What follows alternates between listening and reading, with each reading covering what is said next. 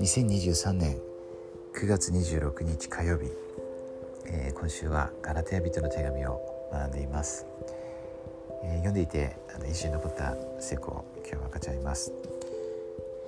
最後のところですね、6章の、6節から10節読みます。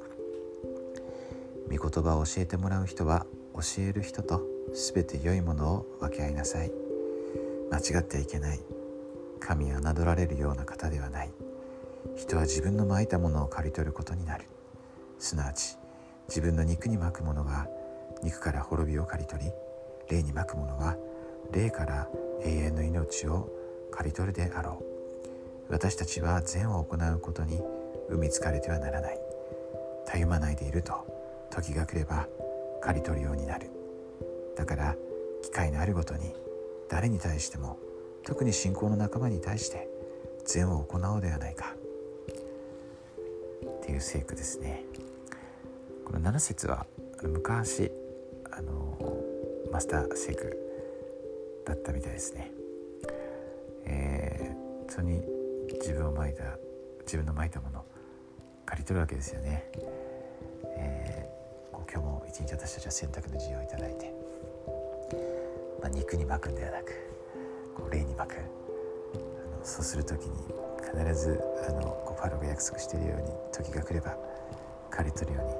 になりますね。今週はガラテヤ人への手紙を学びながら、私たちも同じような危険をいつもあると思うんですけれども、鉄の棒にしっかりつかまりながら、主に頼りながら、そして主の愛をですね、本当に、福音の喜びを感じるときに私たちは本当幸せで、そして満たされて、またいろんなチャレンジありますけど、必ずそれを乗り越えることができます。週末は、総大会もありますね。今日一日私たちが御霊のあふれた素晴らしい日を過ごせますように、そして主の息子娘としてふさわしい生き方ができるように、キリストの弟子としてですね、お誓いをめるように心から祈ります。天のお父様は生きておられて、私たちのことを本当に深く愛しておられます。いつも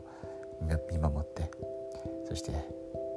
助け導いてくださっています。そのことを心から明かします。イエス・キリストが生きておられて、私たちの救い主、贖い主であること、末日世でイエス・キリスト教会が彼の文字通りの教会であり王国であるということ、心からイエス・キリストの皆によって明かします。アーメン。